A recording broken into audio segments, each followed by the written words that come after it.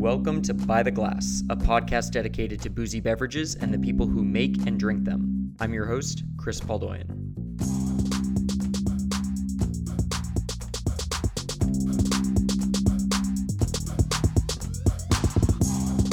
It feels like forever ago, but in February, I had the chance to visit Japan. The trip was ostensibly to run the Tokyo Marathon, but the race got canceled only 2 weeks before race day. Because it was so early in the coronavirus pandemic, the airlines and hotels were not budging on their cancellation policies. So instead, I decided to go and turn the trip into a marathon of eating and drinking. Before going, I hit up my friends for recommendations, and when it came to sake, everyone referred me to Monica Samuels. Born in LA to a Japanese mother and American father, Monica grew up around sake and eventually became one of our country's leading experts on the beverage. She currently serves as the sake director for Vine Connections, which has been importing premium sake since 2001. Previously, Monica served as the sake sommelier and corporate buyer for the restaurant group Sushi Samba. I wanted to talk to Monica about the importation and marketing of sake. Compared with beer or wine, sake is a beverage that most Americans don't engage with on a regular basis. A big part of Monica's job is getting people to interact with sake outside of the context of Japanese restaurants. I wanted to hear how she balances salesmanship with education when it comes to the history and versatility of sake. A quick caveat here, we are not going to explain a lot of the different styles and brewing procedures, but if you go to Vine Connections' website, there's a lot of great educational material in their essential guide to sake. So go check out their website if you want to learn more prior to listening to this conversation. Otherwise, we're going to jump right in with Monica explaining how her teaching style changed as she went from selling bottles at dinner tables to moving cases across states. In terms of the challenge of introducing people to sake in a restaurant setting, distributor setting, and now importer setting, in a lot of ways, it was the easiest in the restaurant setting because you have this captive audience, right? People come in the door and they know they're going to spend some money and they're going to eat and drink. And so, and especially working at an Asian fusion restaurant when that was a sexy, mysterious concept back in like 2003, people were coming in and they wanted to try something different. They wanted to feel adventurous. And so it was all about creating this romance around sake. And so I would just weave a bunch of totally untrue stories all the time tableside, and I'd be like, this sake was pressed between the thighs of a geisha, and it was aged for 100 years in underwater, and so that was relatively easy, and it was before the stock market crash, so everyone was on an expense account, and we were parading these like $300 bottles of Daiginjo out the door, and then I went to work at Southern, which I think still is the largest alcohol distributor in the country, and that was a very different mentality. Sake was such a fringe item to them, and they had two importers, Sydney Frank and Sake One, which had brought enough revenue to the table where they had to kind of meet their demands and hire a sake person. But at that time, it really wasn't a priority to the company, and so having to function with a union sales force that paid their bills by selling like Cavit Pinot Grigio and to big box retailers in the suburbs and trying to get them to get excited about this beverage that was so close to my heart felt like an uphill climb. But we did find a lot of the benefit there was having a huge footprint. Like pretty much anyone who sold alcohol in New York had worked with Southern Wine and Spirits. So I could talk to pretty much anyone about it. And that chipping away eventually ended up to a lot of business. And now I feel very fortunate because I work with a portfolio of sakes, which I really like all of them, and a lot of them I personally selected, so I can really feel comfortable endorsing all of them, but there's a lot, being an importer, I'm the most removed from the customer, where at the restaurant level, you could really connect with someone and watch how they enjoyed a bottle of sake, and it was just this immediate fulfillment thing. And then with distributors, we controlled a little more of where the product went. And then being a supplier and being in all 50 states and Canada, it's stressful, feeling like your message isn't being delivered the way that you want it to, or that people are oversimplifying things, or, just in more real terms, people don't know how to store product, people don't know how to rotate product. And so it's, I think it's the biggest opportunity being an importer because you can influence the market as a whole a little bit more, but it's the most anxiety inducing in terms of being able to curate the customer experience. So, we're talking about a huge market, right? The US market. And I'm sure that, regionally there are a lot of differences there between what people are demanding, what people are drinking. Do you want to break down those different markets a little bit? Sure. So I find that in some of it really is driven by climate. There are, in Hawaii and Florida, it's really hard to sell sake that's not bright and refreshing and crisp. A lot of the sakes, like, aged sakes and high acid, really funky sakes that really show a lot of the fermented side of sake never have no chance in those markets for the most part. Vegas is still very flashy, and that's where these super opulent, silky textured daiginjos tend to do well. I find a lot of similarities between the San Francisco and New York market in terms of being excited about more niche styles, wanting to challenge people wanting to challenge their palates more. Southern California is an interesting market because there's a huge Japanese population, but the level of sophistication doesn't seem as high as San Francisco in terms of more advanced styles and higher price points. So we sell a lot of volume of sake in Southern California, but it's very heavily skewed towards our more value brands. The markets that I'm really interested in and surprised by all the time are places like the mountain region, like Colorado and Montana are both really solid sake markets, where there aren't Japanese people and it's not coastal, like there's not all this fresh seafood coming in every day. And I find that people are turning to sake as more of a lifestyle choice these days, rather than, we're very, very grateful for sushi being so popular in the US. It's definitely created an opportunity for us, but I think sake being gluten-free and sulfite-free and not having tannins and not having so much tartaric acid, so it's not going to give you heartburn or hurt your teeth enamel. And like Boulder, Colorado, which is one of the most Caucasian places in the world, probably, is a huge sake market for us. And all these people that I'm selling sake to look like they're in a Patagonia ad. All they do is like hike and fish. And I think that kind of matches that lifestyle. And then Seattle is a great market for us. Portland, Oregon is a really impressive sake market.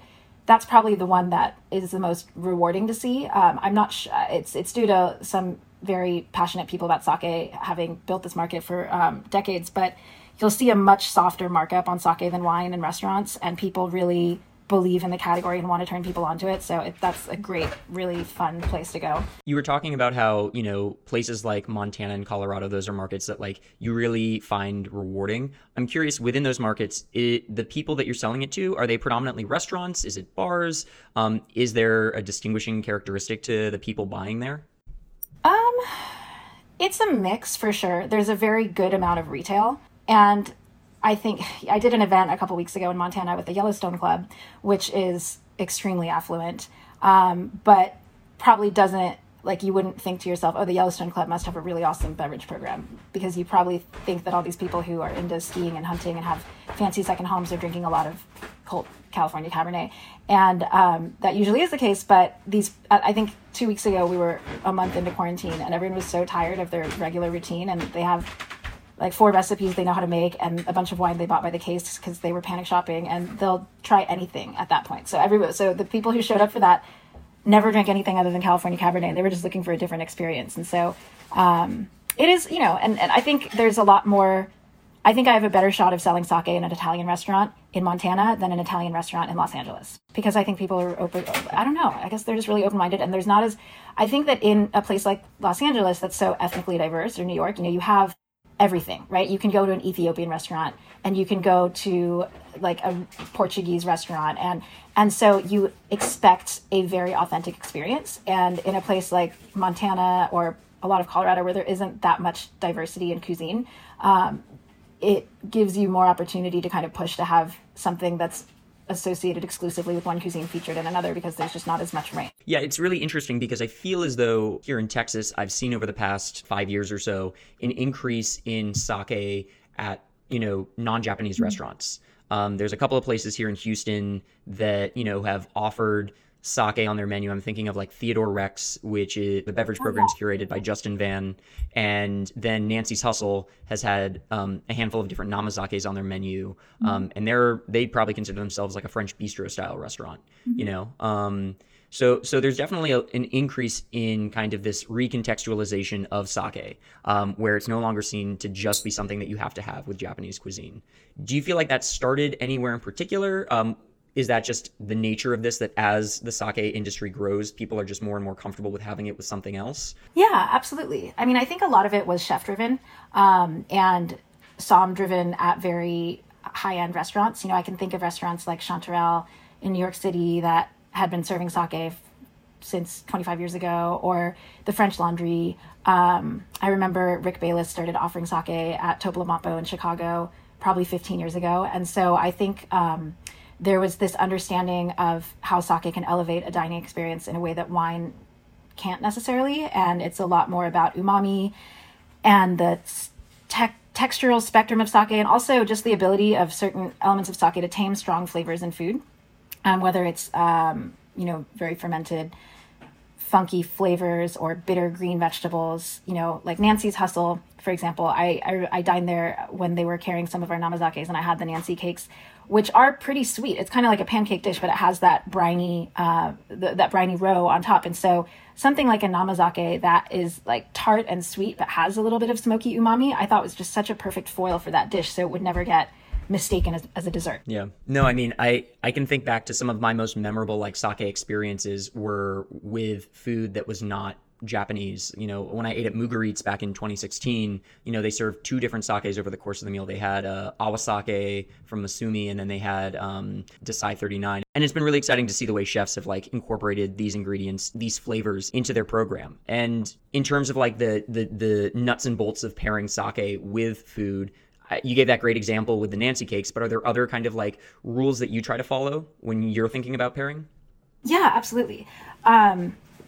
So I think that you can do a few different things in having a philosophy behind a pairing. And the easiest one is probably like with like, which is why we like to pair high acid, high umami sakes with a dry aged steak that has kind of a funk from the aging, or with something like steak tartare that's inherently hard to pair with wine because of the Worcestershire sauce and mustard, and sake is kind of the perfect answer. Or a very cucumbery, creamy textured, more like a sake with a lot of purity that's really clean but has those green creamy notes with a West Coast oyster like a Kumamoto oyster, where those qualities kind of mimic each other. Or a light Nigori sake that's kind of tangy on the finish with a really mild goat cheese. But I think that it's also really rewarding to pair opposites, and thinking about creating a luxurious pairing. I love doing daiginjos with caviar, because daiginjos, not Junmai daiginjos that have a little bit of alcohol added to kind of smooth out that mouthfeel, so it becomes really velvety with something really briny like caviar. So it just I feel like the fruity floral qualities on the daiginjo are enhanced by the brininess of the caviar, and then vice versa. You get more of a maritime quality from the caviar, and then the way that the caviar kind of pops and spreads across your mouth is really beautiful with that velvety daiginjo. And then you can also use sake to tame strong flavors, which is what I think is really unique that doesn't work with wine. Like if you have a very bitter green vegetable like charred broccoli rabe or kale, pairing a more of a sake that has more soothing green notes can really calm down that bitterness and make it taste brighter and more vibrant. And I love pairing sake with silverfish like mackerel and sardine and anchovy, because I think what people find fishy about that fish, sake can tame that while still preserving the flavor. And I feel like, I like having sherry with those types of fish as well, because I think a lot of the non-sake and sherry pairings tend to be very high in acid and kind of wash away the fish, where you can still kind of preserve the flavor of the fish while taming the stronger elements. I want to go back to something you said earlier when we were talking, where you were talking about like the lifestyle, that's kind of the direction you see for kind of like the future of the sake market, that for a lot of people, it's the, lifestyle that comes with drinking sake. How has the sake market responded to that? How are you guys playing into that kind of lifestyle approach, or how is that affecting the way in which you guys are doing business? Well, a lot of it came from, I talk to so many somms who know so much about so many different wine regions, and they're like, God, yeah, I really need to get into sake, and what's a good book I should read? And even consumers say that, and I'm like, just drink some sake, and why? And consumers are like, well, I should get a set of sake glassware, or, I really need to wait until I'm having sushi. And so people overthink it and get so precious about it. And I think I understand, there are a lot of rules behind customs in Japan. And so I understand why people might think there are all these things you have to do in order to enjoy a glass of sake. But I don't think that people feel that way about drinking Provence rosé, most people know very little about it and crush tons of it. And so we wanted to get people to stop overthinking it and just have fun while drinking it. And so the can eliminates thinking about glassware, and it's very on the go. The Bushido, especially, you can, with the resealable lid, like you can drink half of it, put it in your purse and go on with your day. You can also like drink half of it and add something and put the lid on, shake it up, and just make a really easy cocktail. I just want to shout out those people that have like the kind of moderation to only drink half a Bushido, because a couple of weeks ago, it was my birthday, and Beth Gustafson. Yes. But I was celebrating my birthday, and she like passed me a Bushido, and I think it got crushed in less than a minute. So shout out those people that are patient enough, are able to moderate and only drink half of one. Like, those people are fucking amazing. Those people are patient people. Those people are great. I don't understand them at all. I mean, people are always so worried about not being able to finish a bottle, and I'm like, that has literally never crossed my mind. Yeah, we got different problems. Yeah. We got different concerns. So I think it definitely has opened it up to a new audience. And like, we've been at Outside Lands in San Francisco for the last couple of years, which is an interesting, it's a really interesting event to get consumer insights, because it's very millennial driven, and but it's like very rich millennials. Like, I don't understand. It's so expensive to go, and then you're paying like $19 for a glass of wine, and the clothing aesthetic is to dress like you're homeless. And so there's these people who look like they live on the street, but they've paid $500 for the like all weekend access, and they're walking around with like a $25 taco and a $19 beer, and you're like, who are you? But who was the headliner for that last year? Do you know? Last year, God, who was the headliner? Old guy from the Beatles. Really? Yeah, Paul Simon. They got Paul McCartney? No. Sorry, Paul Simon, not Paul McCartney. Oh man, Paul Simon. Which I don't know. Very strange, because that's totally not a millennial. I think they were just trying to maybe not make it so millennial and have Paul Simon as the headliner. But we were like the most crowded booth there, and so I think maybe because it's 18% alcohol in a 6-ounce can, and you don't want to use a porta potty at a music festival, so you'd like to consume as little liquid as possible and get buzzed. But I think it has changed the way that people are drinking. I agree with you. I just want to say, I pulled up the lineup for Outside Land 2019. We got Paul Simon, Childish Gambino, the Lumineers, and then like all the way down, like 10 spots down, is Lil Wayne. That is a disservice to Lil Wayne that he is listed below the Lumineers and Flume. Like, that's just rude. I want to drink some Bushido and listen to the Carter 3. That's my goal. That's what I want to be doing. I think they were worried that Lil Wayne was kind of a liability, because he can't travel, I guess. Like, he can't fly on a plane because he gets seizures if he flies on a plane. And so I think they had to drive him They across just wanted the to country. tuck him down, like hedge their bet in case he doesn't show up. I think so. And he was really late, I remember. I think people thought he might not come on. And so I think he was the least professional out of all the performers that they had. So they couldn't like sell a bunch of tickets based on Lil Wayne. Oh man, that's a bummer. That saddens me. So Bushido at Outside Lands, you said you guys did really well there. Beyond, places like that, are you finding that, those alternative formats like cans and kegs, are those moving in other unexpected places? Yeah, for sure. Well, I think we've had a good amount of success in beer bars for several reasons. I think the average beer consumer is way more geeky than the average wine consumer. I think if you walk into a craft beer bar, people expect to see a lot of specs about the beer and know what temperature is being served at and what kind of gas they're using. And if a customer walks into a wine bar who's not in the industry and they're like, I like Sauvignon Blanc, or, I want something dry. And so I think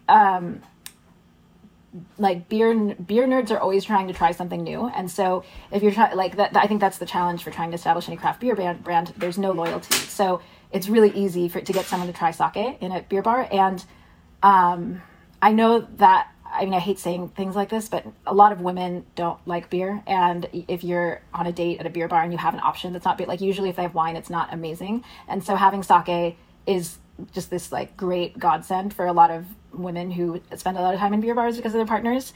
I find that I think that the gap before all this happened with COVID, I think the gap was widening between fine dining and fast casual. Like the middle was kind of falling out, and people were saving up to go to these omakase or tasting menu restaurants, and then the rest of the time going to like a ramen bar or a poke bar or these like yuppie food courts where there's a bar in the middle and all these different, and so that kind of can concept is great for where you don't want to have the overhead of paying a bartender, and you can just reach in the cold box and grab something. So any kind of, like, even in a grocery style situation where there is a place to sit and eat your food, we've done really well in those types of settings. I think, yeah, the spike in fast casual has really helped cans and kegs. And it'll be very interesting to see the way in which, the market responds after the coronavirus, finishes its damage to restaurants. And it sounds like sake might be in a position to do well with the assumption that, that fast casual, that more casual style of dining is going to take the lead. Exactly. And I think that also just from a safety standpoint, like, the news is so focused on talking about the spread of droplets in the air. And, I think that we're going to see a lot of on-premise trends coming from that. I'm sure people are going to be a lot more comfortable dining outside on a patio instead of inside where the air conditioning could be recirculating someone's COVID droplets up your nose. And if a server delivers a can of sake to you with gloves on and you can like wet wipe it down before drinking it, I think that gives a lot more peace of mind to the consumer. And sake in cans, because sake is so low in acid, I feel a lot better about drinking sake out of a can. I as a wine drinker, I usually prefer wine in a bottle, and I do think that there can be a bit of a change. But with that low acid and aligned and the lining in the can, I don't see a difference. And sometimes it actually tastes better because sake is so sensitive to light strike, and being in an aluminum can just totally protects it. So I hope that we can get more of our producers to make sake in cans. There's only like 5 canning lines that I know of in Japan that can accommodate sake, which is part of the problem. Yeah. So I guess to that end, is like the slow acceptance of canning the result of like infrastructure, or is it a result of, traditionalism where, a sake brewer doesn't want to necessarily innovate or try something different? You interact with a lot of sake brewers, and I'm curious to see kind of that friction between traditionalism and innovation. Well, I think a lot of it is a class thing. Drinking sake in a can is just seen as a very blue collar thing to do. I know even in America, Japanese chefs and restaurateurs will just kind of look at me like, you're never going to sell me a can of sake. Like, I have a nice restaurant. Like, there's no way that I would ever carry that. It's like giving them a can of PBR, in a non-ironic way. And so, so I think that it's slowly changing. These canning lines are super expensive, and the alternative is hand canning, which is also super expensive. And so, right now, for a really small, less than 10,000 cases a year total production brewer to can sake would be ludicrous. So the options are kind of slim, but I hope that changes. I mean, I know in California, there are a lot of, not a lot, but there are a few companies that are offering third-party like mobile canning services. And if we could have something like that in Japan, I think it would make a lot of sense. And you mentioned earlier, the benefits to canning because of, sake's sensitivity to light. I'm curious, I'm very familiar with the logistics of importing wine, the importance of like refrigerated containers as you ship things across the ocean. But I'm curious, I've never heard the nuts and bolts of what it's like to import sake. You guys, I know, do a pre-sale for your namas. Do you want to just walk me through a little bit what it's like to go through that process of importing a sake? Yeah, sure. So we, our consolidation point is the port of Kobe. And so when we place our orders, we give our brewers about 3 weeks to get everything ready with with labels for America, package everything, coordinate with their trucker or their freight shipping company if they're on another island from the mainland. And we should say, just for people that like aren't super familiar with geography, Kobe is about an hour and a half, 2 hours away from Kyoto, a little further south, right? And you've got brewers that are as far north as Hokkaido, right? Yeah, and as far south as Kyushu. So we have producers on and on the island of Shikoku as well. So it does take a while, and we do try to order a reasonable quantities so that people don't get hosed on the logistics of getting to the point of consolidation. Like, we're not going to be ordering 20 cases of something. Like, we're always ordering at least 100 cases from each producer. So, and we try to put an order together at least once a month. And so we give people 3 weeks to get to the point of consolidation, and we put it all in a container. We usually work with 40-foot containers. And and it gets shipped. Most of the time it's being shipped in reefer. I mean, especially with Namas, that's non-negotiable. But if we do something in like January from Kobe to Oakland, we might consider a dry container based on, based on how cold it is. But it usually, the savings are actually not as much as you would think. It probably changes our profitability like less than $1 a bottle. And which I guess when you add that up to a 40-foot container, it is a lot of money. But so it takes about 2 weeks to get from Kobe to the port of Oakland, and our warehouse is in Sonoma. For it to be received, it takes like 3 days, and then transferred to our warehouse takes another couple days, and then we ship out to distributors. The time, and I don't do much in operations, so some of this might not be totally exact, but after the radiation nuclear power plant crisis in Fukushima, there has been extended time at customs for radiation screening. This is a fact for all products coming in from Japan. So that did extend the time a little bit longer in product being received. And then we don't really, for the most part, our distribution network is very fragmented, working with smaller wine distributors in each state. So we don't really have companies that order for multiple states. And in a state like Texas, we have 3 different warehouses to ship to. So, and depending on what type of transport the distributor uses, sometimes it's very slow rail transport. Sometimes it's having a truck come pick up, and that's a lot faster.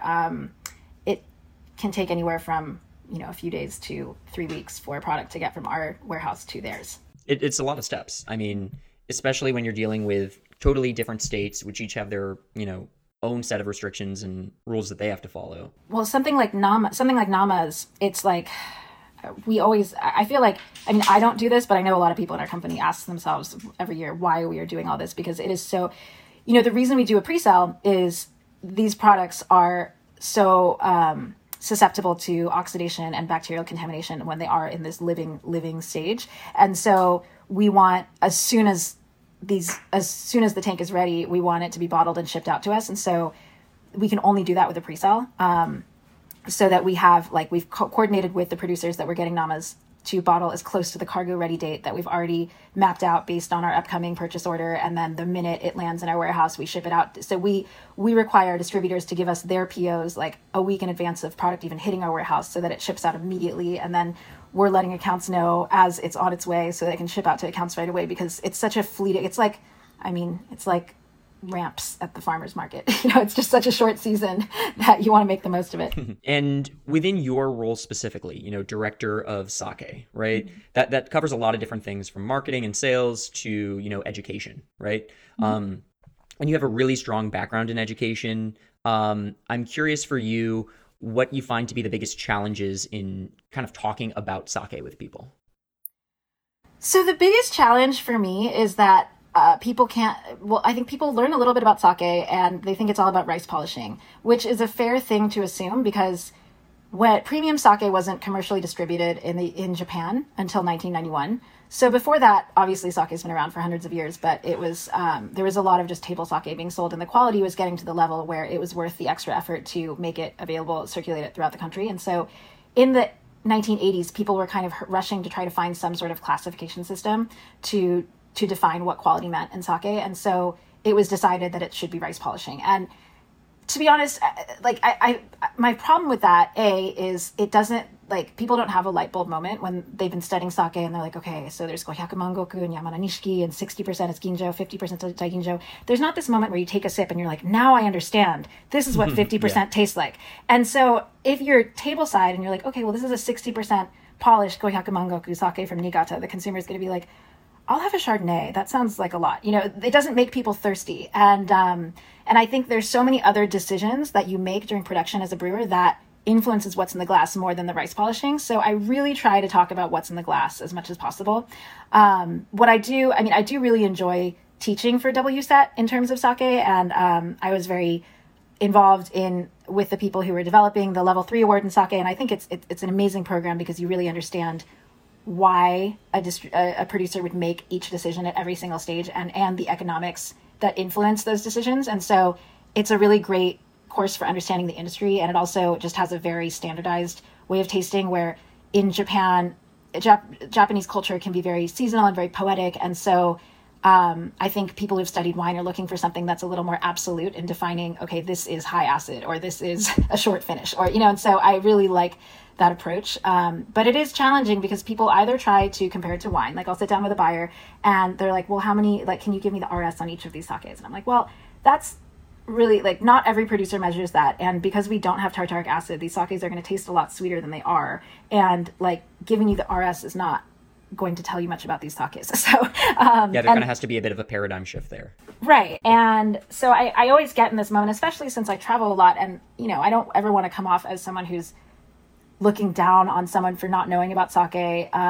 So I have to have these internal conversations with myself about, like, okay, what can I possibly do right now to get this person excited about this sake and to feel less intimidated by the sake, and like their clientele could absorb it as well. It's interesting you say that, because I think one of the biggest challenges, right, is how do you translate value for sake, right? There is this idea, like you talked about, where people have this idea that the more milled the rice, the more premium the sake will be, and therefore the better the sake will be. And I think just the way we think as humans, right? Like there's this need to kind of standardize things, or at least as Americans, I should say. You were talking about kind of that poetic nature of like the Japanese culture. But I think there's this friction between like the standardization of sake for the sake of simplicity, and then also retaining sake's cultural heritage. Like, how do you reconcile those two things? Well, I have to get people to, the problem with sake inherently versus wine is that there's so little typicity.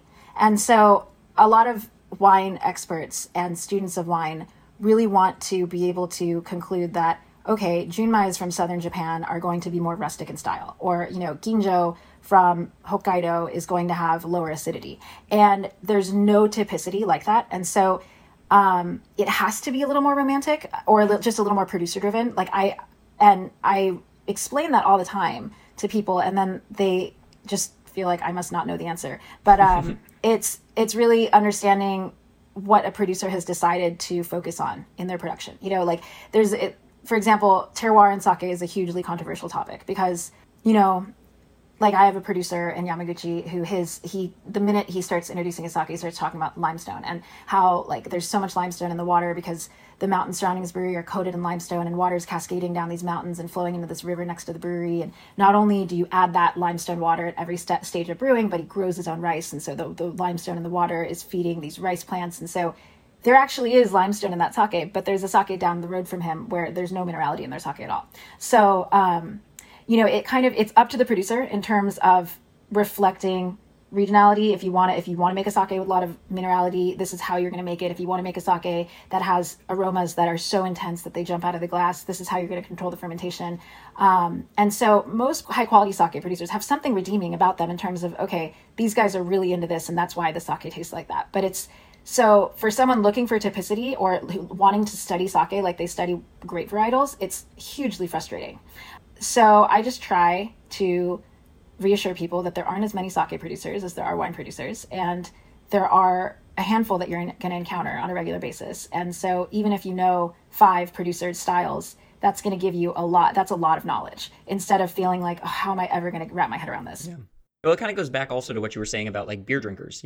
When someone goes to the store to buy a new beer, they're often looking at like the brewery. Have they tried anything from that particular brewery before? And that's going to influence them more than where that brewery is located. For people that are listening that, maybe would think about buying sake, but don't have a lot of, familiarity with producers, is there anything that they can look for when they go to like their local grocery store or liquor store when they're shopping those shelves? The first thing that I would say is look for a date on the bottle. A sake-like beer doesn't get better the longer it sits in your house or on the shelf. I would say try not to buy sake that's in just a clear glass bottle with no color tint at all. Some kind of frosted glass or tint on the glass really protects the sake from UV rays, which are extremely harmful to sake. So the date on the bottle is the born-on date. If it's in either a frosted glass bottle or a tinted glass bottle, it should taste great for a year and a half after that bottling date. And some sake is much longer than that, but I would say just on the cautious side, a year and a half. And I would look for some English on the front and the back label that's actually thoughtful. I think that there are the traditional route to market for sake was just like hitting up a Japanese food importer and seeing if you could put some sake on their container. And so it's a little like all over the place, like what ends up on that container. Sometimes, and there are amazing sakes that come from Japanese food importers. I'm not saying anything against that, but if the more thought that is apparent in getting this bottle into your hands, probably the more thoughtful the sake is itself, if that makes sense, because it is a little random how some sakes end up here, especially when they have no English on the bottle. And I mean, you guys are also working, you guys is in Vine Connections. Vine Connections is working with a Brooklyn-based sake brewer, right? Kura. Yeah. That's a pretty exciting development, right? It is really exciting, and it's something that we never thought we'd do. We're very committed to South America and Japan. But sake being made in the U.S., recently, the trend of microbreweries has been very interesting. And until very recently, there were no farmers growing actual sake grade rice in the U.S., and that's changed in the last couple of years. There are farmers in California and Arkansas growing Yamada Nishiki rice, which is thought to be the best sake rice you can grow. And the story of the people behind Brooklyn Kura was extremely appealing to me. It's a partnership between a biochemist who moved from Portland, Oregon, and a guy who was more of a business guy who worked for American Express for 10 years. And they had a really interesting vision that to market sake in more of a craft beer way and have a tap room and have a lot of seasonal items, and to do this to support the sake industry. And they really ingratiated themselves with all the influencers, I guess, in the New York sake industry, rather than making anyone nervous that they were out to take their business. And I think the quality is fantastic, and it is really nice to have be able to offer a year-round namazake. And they're awesome guys to work with. We are making some available in Texas. Actually, I think Vinology pre-ordered some, so it should be available soon if you want to check it out. There was something that I kind of wanted to get into, and I wasn't sure if there is an answer to this question, because I don't know if this is a question that I'm thinking of because I have a background in wine, or whether this is a legitimate thing. But when I read about like futsu, like table sake, which makes up like 75% of the total sake market, I see that as this huge number. Like the majority of sake that's made is just classified as table sake. And you had mentioned that, these milling procedures, these premium styles of sake, they're only about 40 to 50 years old. And for me, the analogy that I see is, the category of like table wine in European countries that defies like appellation laws. You have these producers in like Tuscany, for instance, these super Tuscan producers that were making wines like Sassicaia and Tiganello that were just labeled under like Vino di Tavola. Or you look in France in the natural wine movement, where some of the most amazing wine coming out of the Loire Valley is just labeled Vin de France. It's not, fucking with the appellations. And I'm curious whether in Japan, this huge category of futsu, whether there's innovation going on where a brewer might forego any of these like milling categorizations and innovate within the futsu space. Whether we're seeing kind of a creation of premium futsu table sakes. I don't know. Is that happening? Yeah. Well, okay. So there's a lot to say. I know there's a lot to unpack in there, but in the last 40 years, the ratio of table sake to premium sake has certainly changed. And any producer that you talk to that's an artisan producer will probably tell you that they're making less futsu sake every year. The demand for it seems less, so even though people always talk about how the domestic consumption of sake is not growing and it's even declining, the good thing is the quality of sake they're drinking is better. However, there are very, very good futsu sakes, and there is there's a very cool side of futsu sake. Like there's a producer I love who's they're not available in the US, it's called Miyoshikiku, and they have these really funky sake labels. Like they have all these anime characters on them, but it's a little more like kind of punk rock anime. And their line is called like the Wild Side. And so the thing about premium sake is legally you can't make premium sake from cracked grains of rice. And so the polishing process has to be excruciatingly slow so that you don't create friction and these grains don't get broken. And this brewery has a whole line of sake made with cracked but very, very sought after rice. So you'll find like cracked omachi heirloom rice, or like really, really high grade Yamada Nishiki cracked rice that they make sake from. And so they can't classify it as anything, but it's going to be really good and really interesting. So you definitely see some of that. And like European wine producing regions, I mean, the actual table sake that people are drinking in Japan is way better than the bag in the box crap that you see coming out of a hot sake machine. Do you see that category growing like in the States, or is the demand for premium sake so big that no one's really bothering to bring in any of these, more interesting futsus right now? I think that there's potential for it. I mean, I think that the problem right now is that so many people in the US have still only had that really bad experience of sake hotter than a cup of coffee in a white ceramic carafe, drinking it out of a thimble. So we want to get as far away from that as possible. So we're like, okay, here's premium sake chilled in a wine glass. And the reality is there's a lot of delicious sake that's really good, slightly warm. But it's like people still have PTSD from drinking hot sake, that to give them now that they're finally drinking chilled sake in a wine glass, to give them warm sake or even hot sake, they're like, why are you doing this to me? And so it's kind of, the easiest way to educate people a lot of the time is oversimplifying things. So if we're like, okay, table sake is crap, this is the good stuff, and then except for this good table sake.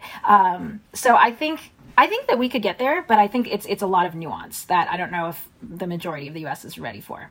What's the last bottle of sake you opened? The last bottle of sake I opened was a bottle of Tensei Endless Summer.